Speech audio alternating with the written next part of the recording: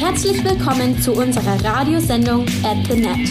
Eine weitere Folge von At the Net Podcast wird Ihnen präsentiert von Tex-Mex Produktion.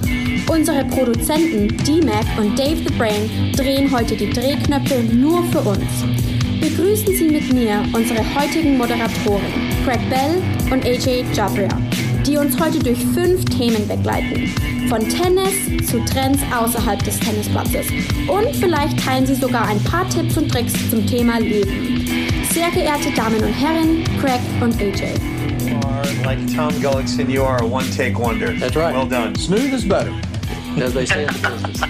Thanks to our At the Net podcast girl for that fabulous introduction, and welcome fans of the great game. You're listening to Season 1, Episode 12 of At the Net podcast with AJC and CB1, who are talking the great game of tennis as it seems to us.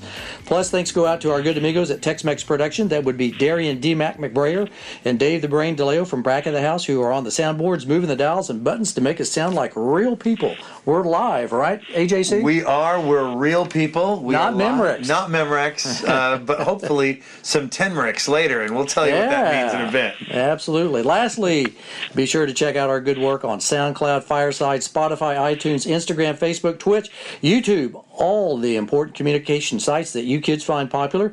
And if you're a female, sorry guys, and would like to read the opening intro for At the Net podcast and be an At the Net girl, let us know, as we are always looking for new female voices to do the intro, even in a foreign language, I might add, AJC. We love that, whether it's an accent or the actual foreign language. Yeah, looking forward to those. Well, we definitely have a very good speaker and a great, maybe we'll have to get you to do the opening intro for us, Dr. J. Yeah. This is our good friend, Dr. Joy Macy on the line. How you doing there, Dr. Joy?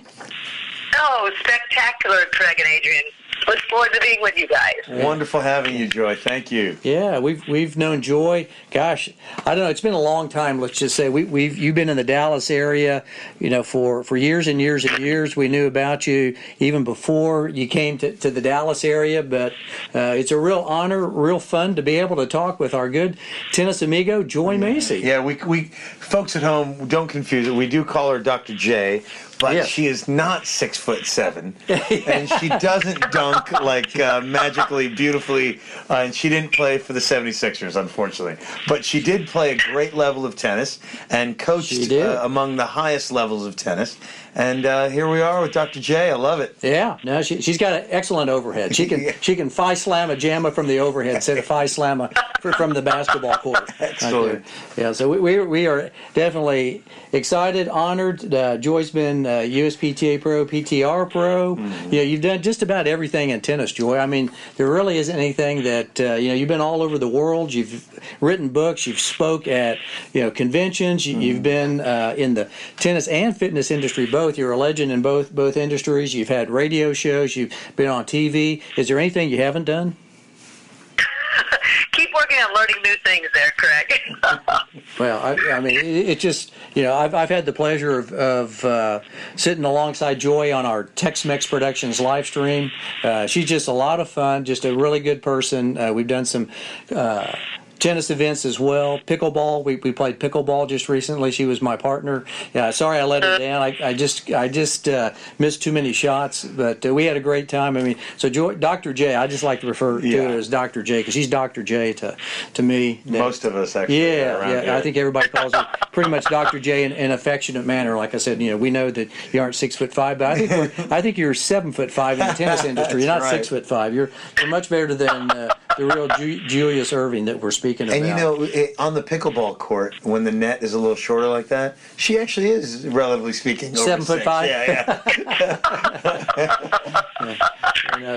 Oh my goodness! Well, great guys like you can always be 10 foot tall. Exactly. But you can get with great people like Adrian and Craig. It's always a lot of fun. We are definitely glad to have you on board with us today and spending a few moments with us to talk the great game. And and whatever we can come up with. It's going to be a fun, next few minutes to be able to share some knowledge, ask you some questions, kind of get your thoughts on, kind of the past, where we are today, maybe some future stuff. We've got, some questions lined up for you, and our podcast listeners are going to have a good time, I think, in this next hour or so as we talk the great game of tennis as it seems to us with Dr. J, right? AJ? That's it. Let's get to it. We have a 3-set format. Our listeners are used to sometimes a 3 and sometimes a 5-set format.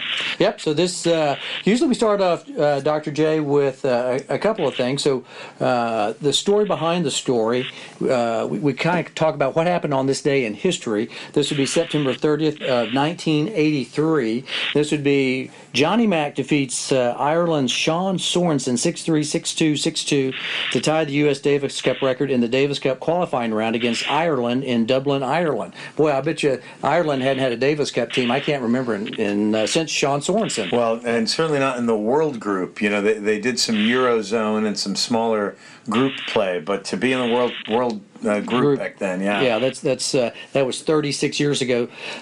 This happened today. McEnroe's win over Sorensen ties him with his Davis Cup captain Arthur Ashe. Art Ashe at the time was Johnny Mac's captain for most singles victories by an American Davis Cupper with 27. The win also ties McEnroe with Vic Seixas for the most total wins singles and doubles with 38, which I know he's gone on to. John marched further than that. Yeah, yes, I'm sure he did. Rolling. And this was 1983, so September 30th, 1983, 36 years ago. That kind of the story behind the story, and then also we want to wish happy birthday to the Swiss Miss. That would Martina be Hingis. Yes, yeah. So, and we'll be talking more about nicknames further along with Dr. Joy, because we know that she likes to have some special names for people. So those were a couple of things that have gone on. Did you ever meet John McEnroe, Dr. J? Oh, John McEnroe. No, I haven't. He's one that I haven't met yet. I think John McEnroe definitely has his playing skills, his personality, his temperament in his own way.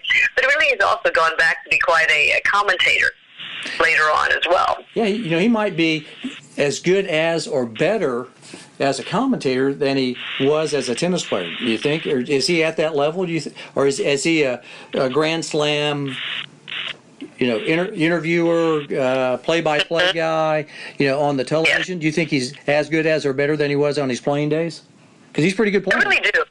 He analyzes the game very well, and he communicates it very well. I think his playing skills, he's an extremely talented player, but he also the temper issues and things like that kind of held him back a little bit, or it also instigated him a little bit. But yes, he was a great player, but I think you're right there, Craig, that his commentating skills could even carry him even farther. Yeah, because from a you're a psychologist and you have a degree in psychology. So when you touched on that just for a second, so I kind of find that interesting that you picked up on that. Do you think that helped or hindered his playing days? Johnny Mac. I mean, he obviously a heck of a player. Would you have, if you were working with him, would you have pulled him over to the side by his ears and smacked him upside the head and go, what are you doing, John? Or would you say, hey, John, keep it up, because I know that gets you fired up? So a lot of it's so true. It's that fire inside that these players have. Their intense burning desire to be a champion, and then if you don't get perfection, to get angry and hard on yourself. A great example of that is when I was working with Andy Roddick. He had that similar type personality. That's the fire inside. Wants to be perfect. If he misses, there was no patience, and had to get the. But then when he learned how to calm it down, he saw how well he did. And that's where you learn. I think I would love to have seen Johnny tap onto that fire, and McEnroe to tap into the fire of what he's got. But if he could also found the control factor, of the temperament a little bit as well, I think he would have gone even farther. Dr. Joy, what a great answer. And if there's a way to do it, I want you to, I want a group text between you, me, and Nick Kyrgios, because I felt like you could help. I feel like you could help my boy Nick. Mm-hmm. Absolutely. We'd be honored to. Does he have the same kind of issues, you think? Just curious what your thought is on Nick Kyrgios. Does he have the same type of, obviously he's not as to his career. I mean, he's got I think Macron was further along. Wouldn't you say? Probably. So Mac was winning slams at the age of 19. Oh, yeah. Correct. Kid's already 24. Not that time is running out. He's got lots of time. Nick does. Oh, yes, absolutely. And that's where you see different maturity levels in different players at different times. And you've got to adapt your training, the physical, mental, emotional, and psychological training. There's almost a unique success puzzle that you've got to put together for each player individually. There's not just one way to make it work. You've got to see there's different physical talents, there's psychological talents, there's different psychological challenge that each of these players have to work. And that's what you have to do, is to find that winning combination that allows each and every player to play at their peak performance level. Love it. Let's move into. Shall we move into the second set? Yeah, CB? yeah. Go ahead. Yeah. Do you want to go ahead and? I think you had a really good question. The sort of academic tennis dork in me has a few questions for Dr. Joy. You mentioned Andy Roddick. If I may add, you've had a huge role in the lives, in the tennis lives, and the personal lives of Jennifer Capriati, another Grand Slam champion and former number one. The great Venus Williams, a multiple Grand Slam champion and world number one. And her little sister Serena Williams. So some of the questions I want to ask about mentoring 4 world number ones. At what point, Dr. Joy, did you feel the greatness, the aura, the talent, and the focus in these 4 remarkable champions? That's a great question, Adrian. Let's see. If we talk about, let's go first. Let's say probably the first one you're going to be talking with is Jennifer Capriati. Mm-hmm. She and then their whole family moved to our tennis academy at the Macy International Tennis Academy in Florida, and it was the father Stefano, the mother Denise, and then the younger brother. And it was fun to see the dynamics. We saw that Jennifer had talent, but the more we started working with it, we saw it's like the laser focus started coming in. And that's when then she, went on to play a pro tournament, and then, did very extremely well at a young age at 13 when things started launching and kicking off. You could see that even at that age, even at 13, you could see that she had that type of ability to concentrate, I guess, is a better word maybe, or really focus in on what she's able to accomplish at age 13, right? Just at the first year as a teenager. That kind of came in, yes. I would say between 12 and 13 was kind of like it's really zeroed in, and you saw that, gosh, she was going to be able to compete at the pro level. Already at that young of an age. That's unbelievable. And Joy, we're talking her 12, 13-year-old body and her mind. This was 1989, 1990? Yes, exactly. And that's where... And there's a lot of change going on in a female body at that time, as we all know, and even a men's body as well. Yeah. But in the female body, there's a lot. And then she also, when they moved from our Macy Academy, then she went into Saddlebrook, then she had the different issues come up that were quite a few challenges for her. But I was so proud to see that she really bounced back and, really overcame, come back and went to the Olympic gold and, really redeemed herself in some wonderful ways. Mm-hmm. So winning the Australian Open, that was a heck of a comeback. Oh, maybe, absolutely. 10 years after her debut, yeah. So did she have a woman's body even at age 13? Was she developed, physically from that standpoint? I'm just kind of interested, because you obviously said mentally. No, really. I would say physiologically, no. I mean, she was still a young girl. Okay. She was a girl. Okay. She, the mind was pretty sharp, but some of her weapons, you know what I mean? It's like her two-handed backhand was, so that was one of her biggest weapons.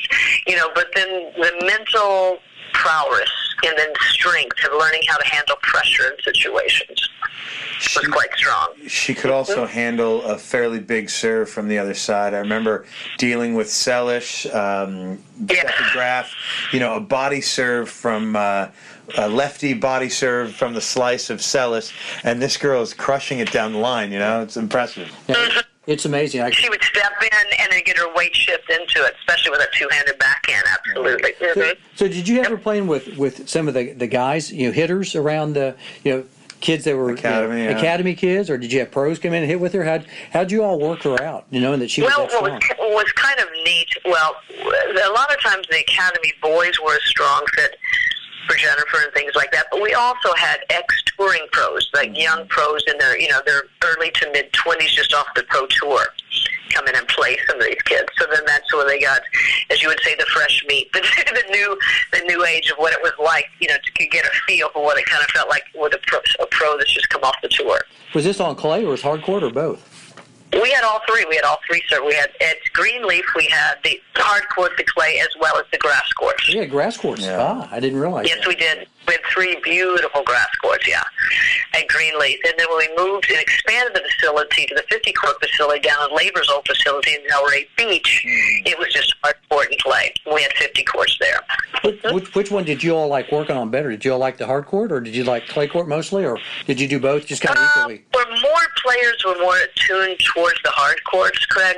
Because that was more the traditional, more the clay was more preparing them for the French Open or the tournaments of the clay. But what's neat is in tennis, it's wonderful to use all 3 surfaces because you learn different games and different styles from each of the 3 surfaces.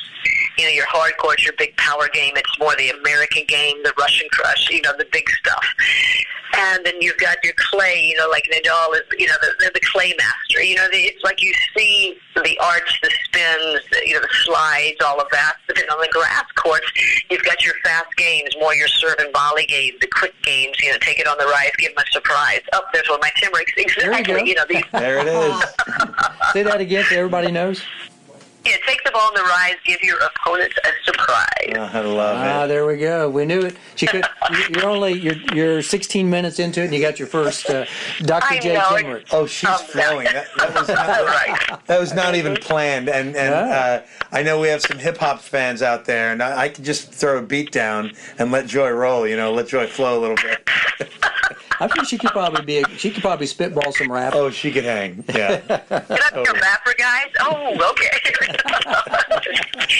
So were people at that time, were you all thinking, okay, we've got to stay back, or were you all trying to develop an all-court game? Or it seemed like it started changing about the time Capriati came on the scene. Grassstrap more heavily involved, also training, off-court training. Were you all big into that as well? Oh, absolutely. Because that's that day and time. As you look at Lindell, you look at Martina Navratilova, we're on these type things. And the game, the physiological aspect really raised the bar. In the situation, we really focused on that. Yes, we wanted that solid weapons on the baseline game, but we also then wanted the full court game where they could be comfortable anywhere on the court. But then also the physiology, the physical aspect. That we even had boxers. We had a boxing professional that would come in and train the kids on like boxing and the footwork of boxing, for the movement and things like that. The Taekwondo, that was the martial arts. I ended up getting into that when we were helping the kids use that type of stuff, and then I ended up qualifying for nationals of the black belt in that area. And then also, the traditional sports medicine stuff. We also added the footwork stuff, the stretching and flexibility, and pulling that, and then the mental aspect of things. How to be that inner winner. What do you do to win? When the going gets tough, you're down on yourself. How do you shift how do you change the gears? How do you shift the dial so you find out the winning combination versus beat yourself up? Where so many players beat themselves versus the opponents beating them. They do that.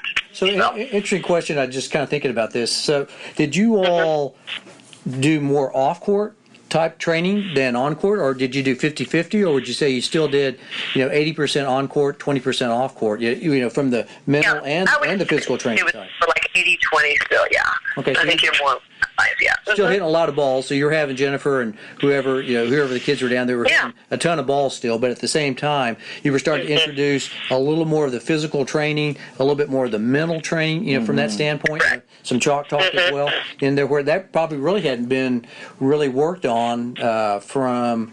I remember Lindell talking about doing some mental aerobics in his mind or mental match play. And I was like, ooh, that's kind of interesting. I had never thought about that, trying to get that mind, set in place. Visualization, pre-match rituals. Exactly. It's how do you pivot, PIV. Here's one of my other initiatives. Pivot, positive intention and visualization. When you get a player in their mind, whenever they're playing the match and pressure is on, And if they're starting to get down to stuff, learning how to pivot to say, here's what I want, here's my my positive intention and visualization, and use that to shift the dial so they can get back onto the winning course. So you moved on, and you had little Andy Roddick come in and start hitting balls there. What was he like versus the rest of the kids? Was there something different? Did you see greatness in him already at a young age? When did he come? Well, it was quite interesting. His older brother, John Roddick, was, full-time at our academy for many years, and, for a year or so. And then his mother, Blanche, and Andy then moved, from Texas to our academy in Florida. And the dad actually, kept his tent here in Texas, kind of supporting the family. And we saw, Andy, when he came on board, he was 10 years old. He was so cute. He was like a little spark plug, like really close to an atomic bomb. On a scale of 1 to 10, his intensity level was a 15 to 20. He was just ready to explode and go after. He was just a young, spark plug. It was funny, one of the pros that I know, the international pros, actually pros from in the U.S., so he goes, Joy, did you realize when he came, he said he wanted to marry you? I went, what? It was just kind of funny. Like the childhood, whatever. You had your first proposal from a 10-year-old. Oh, I know, exactly. But no, I had the pleasure of working with Andy. He's a great, he had the talent. He had a lot of skill, a lot of talent. His intensity was so strong. His focus was strong. Mentally, he was very strongly wired. But physically, we just had to get that right combination where you calm down the mental a little bit and then balance out and get that flow between the physiology, psychology, and biomechanics of a player. You see each player has their own levels in all three of those areas, and how do you find the winning combination or the matching the intensity levels that they could, keep raising their full potential and keep accelerating their potential to the peak performance levels.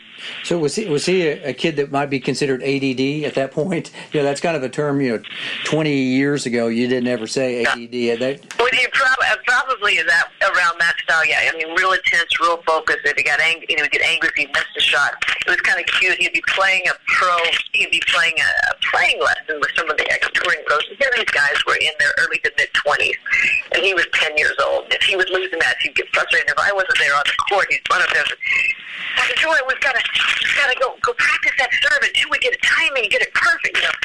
But it's that intense, burning desire that makes someone not only good, but great. You know what I mean? That's that intensity and that focus. If something's not right, he'll put the time, energy, and effort. He'll fix it then. Doesn't matter if it's been 3 hours after a match that he just lost a grueling match. He wants to go back out in the court and work on fixing. Would you have to tell Andy to go home sometime? Like, Andy, it's 10 o'clock, go home. Time to go. He was a go-getter, definitely. His heart was bigger than his body, absolutely. And he really, laid it all out in the court. So also you had Mary Pierce and Vince Spadia around the academy at that time as well? Mm-hmm. Were they adults that came with you at that time, or they were more in their early years? Mary Pierce was a little bit older. Vince Spadia was younger. He ain't afraid of you. He ain't afraid of you. Yeah. Was he afraid of you? Vince Spadia, I'm not afraid of you? that was kind of his big thing. I'm sorry, what, please? No, Vince always, his sort of a tagline. Tagline is, I ain't afraid of you. I'm Vince Spadia. I ain't afraid of you. There we go, exactly. Respect everybody, but fear nobody. Exactly. He had a big heart. His intensity and his fire. He's a very disciplined player. It's kind of along the style of like a Michael Chang. Yeah, and another one with a remarkable two-handed backhand. Yeah. Mm-hmm. And you're correct. So Vince was already had played a lot. Did he grow up in California? Was he a Californian? Florida. Was guy, he a Florida guy? Okay. And so was he from around that area where you all were setting up shop, and then he just came over, or did he stay with you overnight? And that kind of was he a boarding student or a local? No, he was more of a local. Mm-hmm. Okay. Yeah. Okay. And then he was not local. Come out and take some hits, and then Mary Pierce. I guess she would have had to be a boarder, wouldn't she? Would she board at the academy? Did she have to stay? No, there? she didn't. She did not board. Oh, she didn't. No, again, she was. She and her dad. Yeah, they would pop in and work out a lot with Rick, and then do some other things as well. Yeah. Yeah, and I know Craig mentioned maybe the speculated Vince might have been from California. He is in California now, and he's an agent for models. Right. He's a modeling agent. Craig Barton was talking about. He ain't afraid of anything, is he? Yes. He might as well go from tennis to modeling. Modeling. It's a great career path. He's living the dream, baby. He is. All right, so now your last two really famous, Academy kids, Serena and Venus. Oh wow! They came to you at a young age, right? They really did. I mean, it's actually Serena was and Venus was 11. So I mean, they became very young when the Williams family packed up from Compton, California, and moved to the Basie, International Tennis Academy in Greenleaf, Florida. It was a big deal. It was so neat because they also had an older, younger sister, and the mother and father, Brandy and Richard. And what was kind of fun is when even just seeing him come off the, off the Winnebago steps and coming onto the, stepping out of the court. And what was really neat is when you saw Venus and Serena, even at the ages of 9 and 11, they would step on the court, because Rick just says, when he flew out to California to go see the girls in Compton, and he says, Joy, they're really something special. They've got, really magic. And what was fun is then seeing them, their whole family move to our academy at Greenleaf, and then them jumping off the steps, and their smiles were as big as Disneyland, just like they had just come to Disneyland of the tennis world. And then when they would step on the court, the magic that you saw, I almost get chills right now. Wow. You could see, even at the age of 9 to 11, you saw young, playful, positive, big smiles, happy, positive energy girls. They would step on the court. You just saw something special. There was a special magic there. There was special everything that these two girls possessed. We knew that they could be great players. The extent of their magnitude and the legacy of their legacy, I'm so proud of them. It's so exciting to see has even exceeded what everyone's expectations are. But what's so neat is that family is so tight and close from the inside out. I mean, it's like, it's family, it's God, it's family, it's hard work. And that's where integrity, doing the best shot, making the most of the opponent, being positive, working through the challenges, these girls, they added that to the magic that their God-given gifts that they were, inspired with. How did you all meet them? Just out of curiosity, did someone call and say, "Hey, Rick and Joy, you need to see"? I think Rick got a little bit of a heads up on it, and he flew out to California and met with Richard and the family in Compton. You drove out into Compton, into the hood, and yep, he was into the machine gun land, exactly. He was packing heat also too in his briefcase as he went there. I don't believe he did, but I would have to ask him on that. So did they get in the car and just drive over to you all, or did they fly over, or how'd they get over to actually Florida? a Winnebago. A big Winnie, huh? Actually, yeah, a big Winnebago. Yep. Mm-hmm. And then they just drove over and parked. That was like their mobile home, moving to Florida. Did they stay there? Then after that, after they played tennis that day, did they go into the Winnebago and live there, or did they go to a house? Oh, no. There's this facility. We had a facility for them. Okay. Yeah, I didn't know if that was their living quarters. No, they didn't.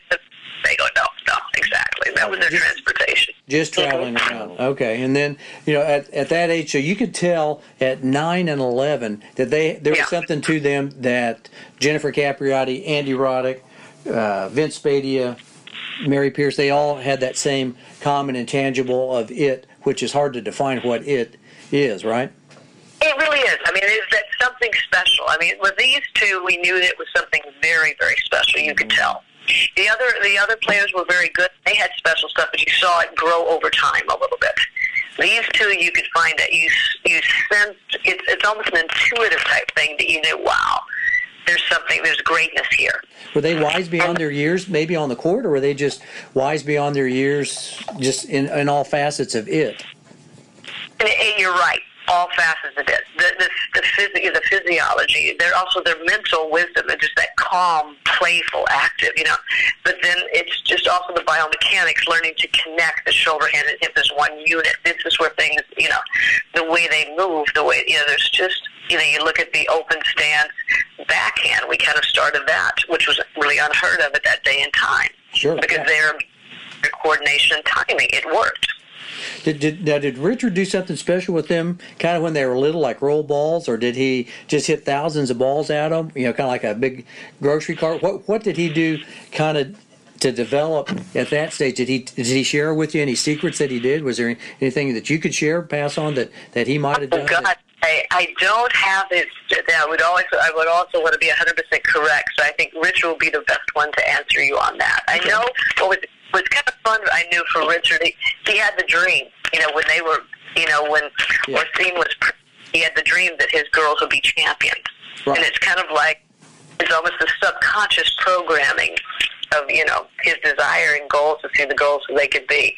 And you really look at the history of tennis, there's never been, a sister. Well, the Bryan brothers, yes, that's on the male end of things.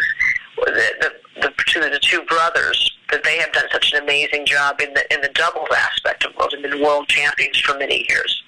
But you look at the legacy that Serena and Venus have done in two sisters and things like that. That's, the top of the tennis industry. Yeah, I was always impressed with the Jensen brothers and the Maleva sisters, the Gullickson brothers, but this is a completely new level. Yeah, exactly. Those other ones that you're mentioning are all so great in their own. Yeah. But this, with Serena and Venus, look at how many decades they're doing, and they're still going. Yeah, three decades, literally 3 decades. Yeah, 90s, 2000s, and then 2000 teens, yes, and maybe a little more. In the 20s, yeah. Might be in the 20s, exactly. Mm-hmm. Might be 4 decades of, I'd say almost dominance. Obviously, they've got. Venus is still playing pretty well at. Absolutely. Her 30s. She's not. I don't think she's necessarily competing for titles, but she's 4 or 5 rounds into a Grand Slam event. Yeah. If she wanted to play some of the lesser tournaments, she probably would be, right there at top. If she wanted to play the, whatever Open, she could go in. Full school schedule, absolutely. Right. Mm-hmm. All right. Now, so with those girls, like I said, Richard was he just feeding balls to them? He was a great one. Absolutely, he would feed balls and kind of put them on the Compton courts, the sidewalk courts, with the mafia gangs going that type of situation. Yes. Did he have a tennis background or anything? Did he what other than just watching on TV? Did he read some books? Obviously, the internet wasn't around. So did he? That's true. I believe. I think the big thing. I think is more what he learned and read. Yeah, than anything. A close friend of mine, John Worley, was coached by a great coach in Los Angeles named John Corrig, and I know Richard took several lessons from John Corrig and learned the game through him, through, like you said, a lot of reading and maybe some videos, and he took a diverse workman's approach to making these kids champions. And of course, one of the stories I always heard, and you probably have seen this firsthand, Joy, is these girls at age 8, 9, 10, 11 are able to walk on their hands. They were. They were that physical. They had that much strength that they could actually do like a handstand and then walk on their hands. Like a gymnast. Yeah. And also, they played very few, hardly any junior tournaments that went straight to pro tournaments. See, it's kind of what I wrote in my first book, Serendipity of Success, is these girls, it's like, remember the old Frank Sinatra, those our age, I did it my way. Richard, kind of did, they did it their way. This was so unused in the tennis industry. This wasn't the norm where you go through the tennis junior circuit and then you get to try out for the pros. No, they just went straight, boom, into the pros and did well. So was that different?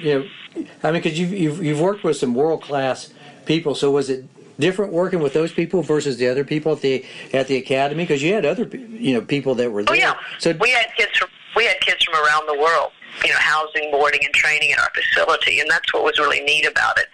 And what was fun was you saw it was kind of like a Macy Academy family. It was just so tight. The kids really cared about, yes, they were competitive among themselves, but they were very tight-knit. They were supportive of each other to help, encourage everyone. It's like one of the young players that flew in He was a young player that was flown in from Japan.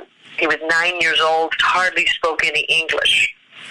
And he had a long name, but his nickname was Taco Bell. Oh. This is where we named I've heard that Taco nickname Bell. myself. Yeah, exactly. Taco And Bell. what was so fun, when he first came, he hardly spoke English. He was, thrown in a foreign country. We didn't realize. We figured his parents was going to be coming with him. His parents weren't with him. And he was young and brave and comes across, but it was so cute to see the older boys at the Macy Academy and the girls, everyone really, surrounding him and giving him a supportive family. At the end of 6 months when he was supposed to be going back, he didn't want to go home because he loved it so much here. You know what I mean? Because That's of the love, the tremendous. support, the camaraderie, the family, type situation. And that's where some of the special things that you do have in an international tennis academy. You're hitting on one of the things I love about team tennis, whether it's NCAA, Davis Cup, Fed Cup, Laver Cup. It's that team vibe, and you fostered that with a bunch of Yes. kids who are under 14 even. Individuals by Yeah. nature. So, I'm just fascinated by Richard. Yeah, I'm just kind of thinking, would his philosophy work with a lot of parents? I mean, we've got people listening to us that have kids, I'm sure, that are listening to what you're saying, Yeah. how you developed it. So he did it his way. Is that a recommended way? I mean, from a psychological standpoint, would you recommend that for, let's say, your average John Doe out there with his, little Sally or little Sammy kind of deal? Not really, Craig. I think this is which I want to say it was a unique situation. It was a unique talent with these two young girls. And Richard had a unique mindset. And this is where I give the whole family great credit for that. Norcine was like the solid rock, the spiritual rock of the family as well. And the other sisters. And it was a situation where it was something very unique and special. It's not something where, you see some like Steffi Graf, parents or different things. Like you'll see a few parents, you look at Andy Murray, Judy Murray, it's different things like that. But it's a situation where this was unique. I think it'll be unparalleled in tennis history, past, present, and future. Well, at least, yeah, because it seems like most parents have some type of tennis background that their kids, Exactly. if you look at the parents, I'd say the good majority of them, not all of them do, but there is a common thread that there is one that has played tennis or has maybe taught tennis or done something in the tennis world, understands tennis. Because it's not easy to traverse through what we do, even to get where we are. Yeah. It's not an easy deal. Yeah. Mm-hmm. No, you're so true. You're so true on that. And also in a situation, you're also in a place where it's unsafe. When they grew up in Compton, California. That's true, too. Yeah, physically unsafe. It's not wholesome all-American neighborhood that everyone is a certain class and it's comfortable and whatever. No, it was a different situation, and that's one thing I think the Williams really need to be complimented and recognized for. Yeah, they came basically out of the hood, and that really is the hood. Yeah, I see some. Exactly. I see some of that tight-knit, us against the world attitude with Richard, and I also see it with a guy like Novak Djokovic, who it was a different kind of hood where he grew up, but it was a war-torn nation, and there were some not safe conditions, and that kid survived, and he is as strong mentally as the Williams girls. He's amazing. No. Absolutely. But you also look at another aspect of the Williams sisters, that's which people almost you don't think about, well, they do think about, but it's like you look at Serena. She is a mother. She has given birth, and she almost died giving birth to a child. You know what I mean? And she is a mother in doing it. But also, both Serena and Venus, they also have business backgrounds behind them. Venus has the clothing line. They've done things with architecture. I mean, they own, I think, some pro football team. There's a variety of things that they've done. You see how they didn't put all of their eggs in the tennis basket. They worked on developing their full self. Physically, mentally, emotionally, spiritually, financially, business-wise, the whole aspect of things. And that's a good role model I think everyone can also look for. Right, yeah. There are some times when Serena does, she has a bit of a moment every now and then, but she has done things off the court. She seems like a well-adjusted person. I think she just wants to win so badly that sometimes she lets her inner self take over her outer self, and it gets her in trouble every now and then. And I mean, I can't say that I've ever can be like her. I'm just assuming what's going on. But she seems to, off the court, she seems like a very pleasant person. She seems to, when I see her on QVC, those kind of things. She seems pretty genuine, and she makes some Instagram posts pretty funny, with little Junior, her daughter, I think she calls Junior, which is kind of funny. That adorable, So cute. I'm just smiling because I see Craig as a guy who watches Westerns and I do a lot. Maybe a good Caddyshack, but I had no idea he watches QVC, ladies and gentlemen. Well, I'm on there 2 in the morning when there's nothing going on. I'll pull up the QVC channel and then order some things, from the Serena collection. Oh, exactly. I mean, Craig is that well-rounded man. See, exactly. You caught that. He's like, yes, I'd love that, Serena, in a men's. You have that in a men's L. Very good. Well, I like the throw rugs and the blankets. That's kind of more my style. It really ties the room together. It does. Yeah. It makes it really look, just brings it to a whole new level. Love it. Well, good. Let's move it along. CB, you want to head to a few other questions like fast hands? Yes. You want to get to the next? Yeah, let's get to the next. Let's go. We know Dr. Jade doesn't have all the time in the world, and we appreciate her time. But we wanted to ask a few questions about you, Dr. Jade. Yeah. This is where we go into our next hits called Rapid Fire or Fast Hands. When did you start playing tennis, Dr. J? Tell us when, where, all that kind of stuff about where Dr. J fashioned her game. When I fashioned my game, it's the big roaring metropolis of Crossett, Arkansas, a small rural town, about 7,000 people in southeast Arkansas. Tiny town. At the age of 13, exactly. And I was, the first year there, I was ranked highly in the state. Then I went to Newcomb's Tennis Ranch. I was selected for the international tour team to play exhibition match with John Newcomb. I mean, he was like top in the world. I was just really honored, and that kind of opened up my eyes to the world. I was selected one of 8 guys and 8 girls from the United States and Mexico to be for the John Newcomb's international tennis tour team. Where'd you go? The UK or Australia? Where'd you go? Yeah, we went to Mexico first and competed in Mexico, and then we went to the 1977 Wimbledon and then 5 one-week tournaments around the country. Interesting. Dr. J. Wonderful. From Crossett, Arkansas. I know, a little girl. It was so cute because here I was in a sheltered little, strong Bible Belt, a strong, rural, situation in Arkansas, and then get selected to go internationally. And then you go to London and you've got kids doing punk rock and jumping. And I'm going, oh my gosh, I've never seen this before. What is this? So it opened my eyes. Yeah. Not only the world of tennis, but also the world. You're a small-town kid, and here you are in London watching the Sex Pistols or the Clash, huh? Yeah, Johnny Rotten. Exactly. What an incredible era to be a tennis player traveling. That is awesome. So how'd you get involved? Were your parents involved? Are you just like your mom driving down the road one day and said, "Hey, there's a tennis court. Joy, you want to play tennis?" Or let's hit. Yeah. What was the? Oh God! What started me? Well, actually, I have an older brother and older sister, 12 and 14 years older than me. So I was the quote surprise of the family. My dad, when he came back from World War II, he was briefly with, Mom for a while. Then he had to permanently be put in the Veterans Hospital in Topeka, Kansas, and lived there for over 30 years. So I didn't know my dad, but my mom single-handedly raised our whole family. And my sister played a little bit of tennis for fun, not really competitive so much, but more for fun. She said, "Oh, you want to try this?" And I said, "Oh, that'll be fun." So then she kind of had me tag along, and then I got into it. And so the tennis bug bit me, and would spend hours on the backboard and then playing with players, and then things kind of evolved after that. Did Crossett, how many courts did you all have in Crossett, Arkansas? Did you have 1, 2? Oh, my gosh. Well, there were 3 courts. It was kind of 3 little sidewalk courts that were not near high flush courts. And then it was so funny. The city was so proud that they were going to build 2 more courts behind the 3 courts, and we were really excited about that. But so they built the courts up. They didn't realize they made the tennis courts the size of the lines. They forgot to put around the court.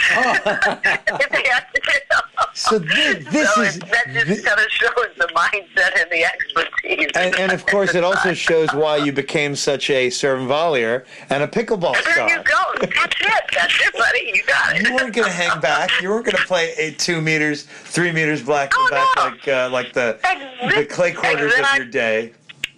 Exactly. Anyway, see, I grew up playing with men, so I kind of more played like them. I had a continental grip, flat serve and volley game, flat power game, that type of stuff. Just like CB, who's slice backhand, Products of our era. So, what was the first racket that you used, Dr. J? Do you remember what was your first racket?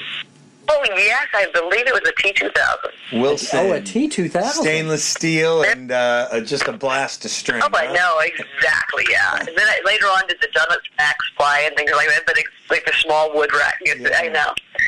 That was kind of, What's your racket of choice today? So, T2000, and you've all the way to 2019. What are you using today?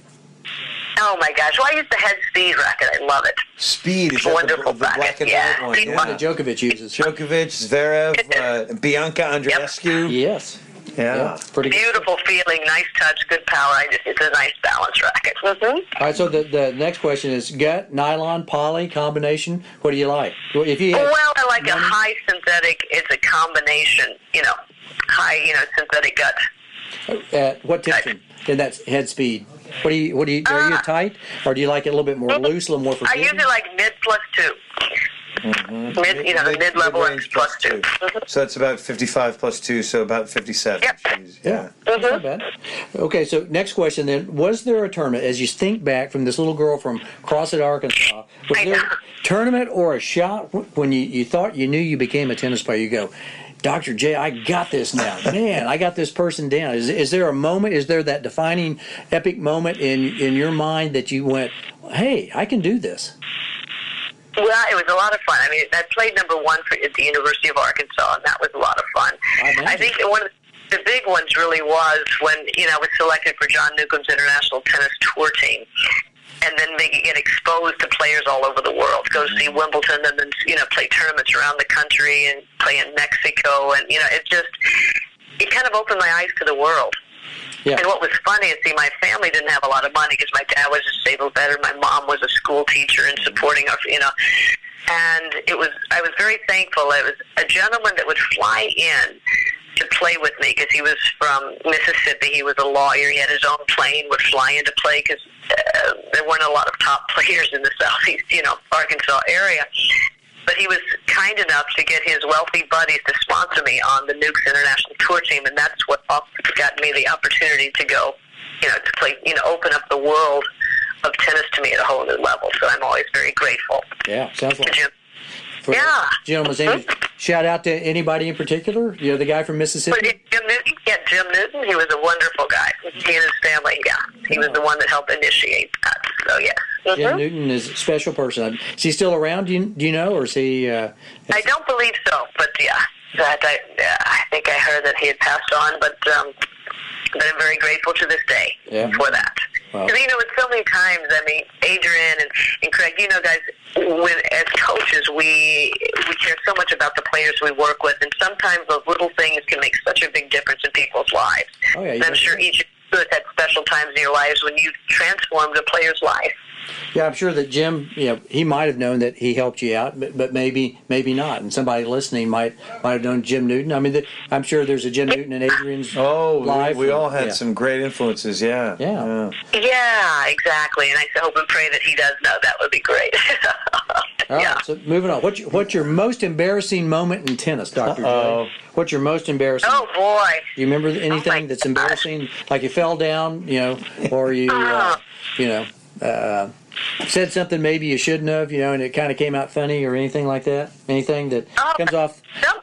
Nothing really comes really off the top of my head. How about you guys? Can I hear a story from either one of you guys to maybe get me warmed up and my mind stimulated? She's pretty polished, Craig. I knew we were going to get. She's turning the tables on us. She really is. The mirror's starting to turn the other way. Yeah. Do you have an embarrassing moment, AJC? Oh, I am silly, and I did a tweener, and sometimes it works, and sometimes it doesn't. Yeah. And sometimes when you smack yourself and some blood comes out of your shin, you understand it. All right, I'm being a jerk, and let me just refocus and try to make more balls instead of being fancy, I know mine was in junior college. I was at Seminole, Oklahoma, and I was trying to impress some girls that were watching, so I thought I'd move up to around the service line and return this guy's serve. And my friend served one, and it hit the line, and it didn't bounce really high up, and it kind of went right past the old area where guys have they can start to speak like the Vienna Boys Choir, and and everybody did what you. Yeah, I think I walked off basically over to an area and just laid down for about 45 minutes while everybody died laughing while I was there. And Craig, when that happens to you, they don't name the shot after you. No, when Roger does it, it's all of a sudden it's the saber. Right. You know, but when Craig he did it does very gracefully. I didn't do it very gracefully. It was a direct shot, and it was a crotch shot. And Craig is retiring the match. Well, this was just at practice too. Oh, practice. Yeah. And I thought I was just really cool. I was going to show people how fast I could return. There were about 4 or 5 girls. They just died laughing, and I was like, "Oh my gosh!" You probably sang a cappella on that. I did for about a week. Yeah. It was really embarrassing. Oh wow! I remember that one like it was today. Yeah, it was just it was not good. Favorite tournament, Dr. J? What tournament do you like? What is your favorite event? You know, it could be any of the events. It could be the CrossFit Open, maybe, or Wimbledon, or Indian Wells. When Dr. J thinks of your favorite tournament, what is that tournament and why? It's definitely Wimbledon.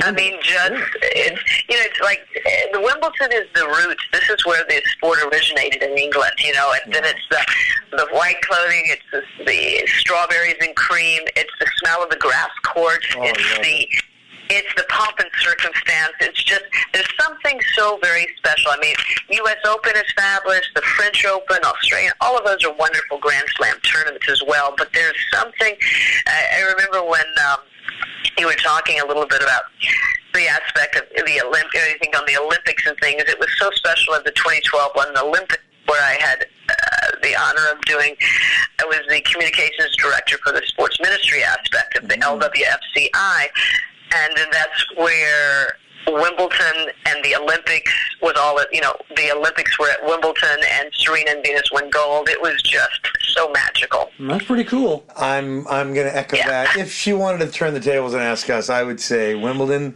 Cathedral of Tennis, and the Keepers of the Book. That's I acknowledge that as well. Yeah. I mean, that's a great event, even though it's only played once a year on grass, which is a surface that nobody really practices on. Yeah. For the most part. But what a joy to smell it and walk on it and hear that very quiet bounce, whether you've thumped a serve or just sliced a backhand. It's just remarkable. Yeah, how the ball either skids or dies. That's a neat game. I have the great announcer, John Barrett, call your match, where he says about 3 words the whole match. He just lets it happen. Just between points, never during. Yeah. No, he just listens, I don't know if you remember John Barrett, the announcer. He's a great BBC. Had a really rich voice, and just he didn't have to say too many words at all, but whatever he said was just that authentic British accent that was just quality, authoritative, and still humble and wonderful. Yeah. Oh yeah, I just remember his style. All right. What's that? Go ahead. Say again. Go ahead. No, that's it. Nothing? Okay. Well, all right. Let's move on just real quick because I know that we're closing in on time. That's right. What sport would you have played if it wasn't tennis, Dr. J? What sport? Oh my God. Well, I've done different sports. In addition, I had the pleasure of doing the Taekwondo. Mm-hmm. Also did. Now we're expanding. The equestrian world with jumping, eventing, and dressage. Interesting. A horse person. I was national champion in that. And then there we go. Learn something new. Also, and now, as you were saying, what we were doing, Craig, we were doing the pickleball. That to me is like the sport of the future a little bit. And that's the growing sport in the world. And you look at all of the top players in the pickleball world are present tennis pros or things like that. So the two sports fit beautifully in together. I have a feeling I've got a feeling you've got another national championship in you in the pickle. In pickleball. Yeah. All right. She's a big pickle. Let's do it. Let's go, Craig. Come on. Let's go for it, buddy. Let's do it. Exactly. I'm ready. So follow-up question. All right, then, if you weren't in sports, what would you be doing now? So that's another kind of, all right, if you didn't have sports in your life, what would you be doing? What would Dr. J be doing? If I wasn't in sports at all. Yes. Is there a fallback? Do you like watching TV westerns like me? You know, some kind of nerdy thing? Or QVC. Or QVC at 2 in the morning. I'd probably be flying planes, probably be a pilot and flying all over the world. Interesting. Okay. Another Jim. Another. I love Jim travel Newton. and adventure and people and cultures, and that is kind of a lifelong passion. Another tiny thank you and assist to Jim Newton of Mississippi. Yes, that's right. He was a pilot. Did you ever fly with Jim Newton? Just out of curiosity, did you ever ride in the plane with him? No, I mean, I even had I started working on my pilot's license when I graduated finished my undergraduate work at University of Texas at Austin. I was half Razorback, 2 years at University of Arkansas, and then I finished the final 2 years after my life-threatening head injury and at University of Texas at Austin. So I was a Razor Horner longback. There you go. Yeah. She put that your yeah. And then I worked at the Westside Tennis Club in Houston, and it was kind of cute. A husband and wife couple came up and says, "Joy, would you ever consider flying? Would you like to fly?" So we were bartering tennis lessons and flying lessons. I had a blast. I started working on my pilot's license, and then I was hired by Peterborough West International and relocated to Hawaii. So that's one thing on my bucket list to finish up is the pilot's license. So I've flown small planes. I've even flown a helicopter one time. You've flown a helicopter? Interesting. So how many hours do you have flying? Just out of curiosity, I've never been. What? How many hours do you have flying? How many hours have you actually logged in flying a plane or been around as a co-pilot? I was on the pilot. For the plane working on my pilot, I was just about to go solo, so I had quite a few miles. You did. I was logged in. So yeah, exactly. So, but I would need to start all over again on that. But it's okay. Yeah. We'll see. The time is right. We'll do it. All right, last question here. All right, if you could wave the magic tennis wand, what changes would you make to the great game, if any? Would you change anything if you had the tennis wand and you could say, "Bing, bang, boom, shalasim, shalashum"?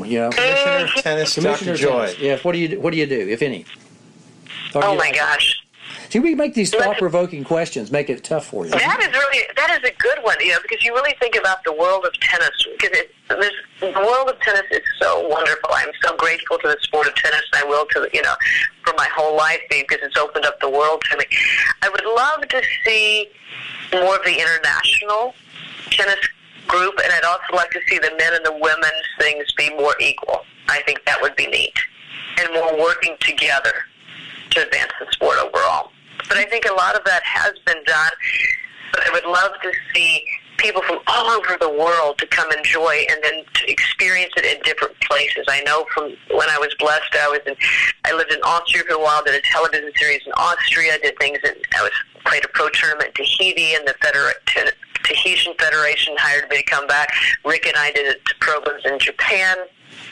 And I would love to see the world of tennis get closer and smaller, and us share the great sport together, more together. Joy, what a beautiful answer. Yeah. Thank you so much for joining us. Yeah. CB, you want to move to the last thing? Yes. Talk about some nicknames. Silly, fun nicknames? Do you have some fun nicknames or Tenricks that you might want to throw out there? I've got a couple here. I know you like. Yeah, get the ball rolling, CB. Okay, so this is from Brad Gilbert. He has some funny ones that this might help Dr. Joy just kind of along the line of kind of thought process. Because you're like this. So Laura Robson, the English player, Lara Croft, from Lara Croft Tomb Raider. Books and movies. Marcos Baghdadis, he calls him Bags. Yeah, everybody knows Xavier Malisse, the X-Man. Mm-hmm. Now this is one of my favorites, Sister Sarah Arani.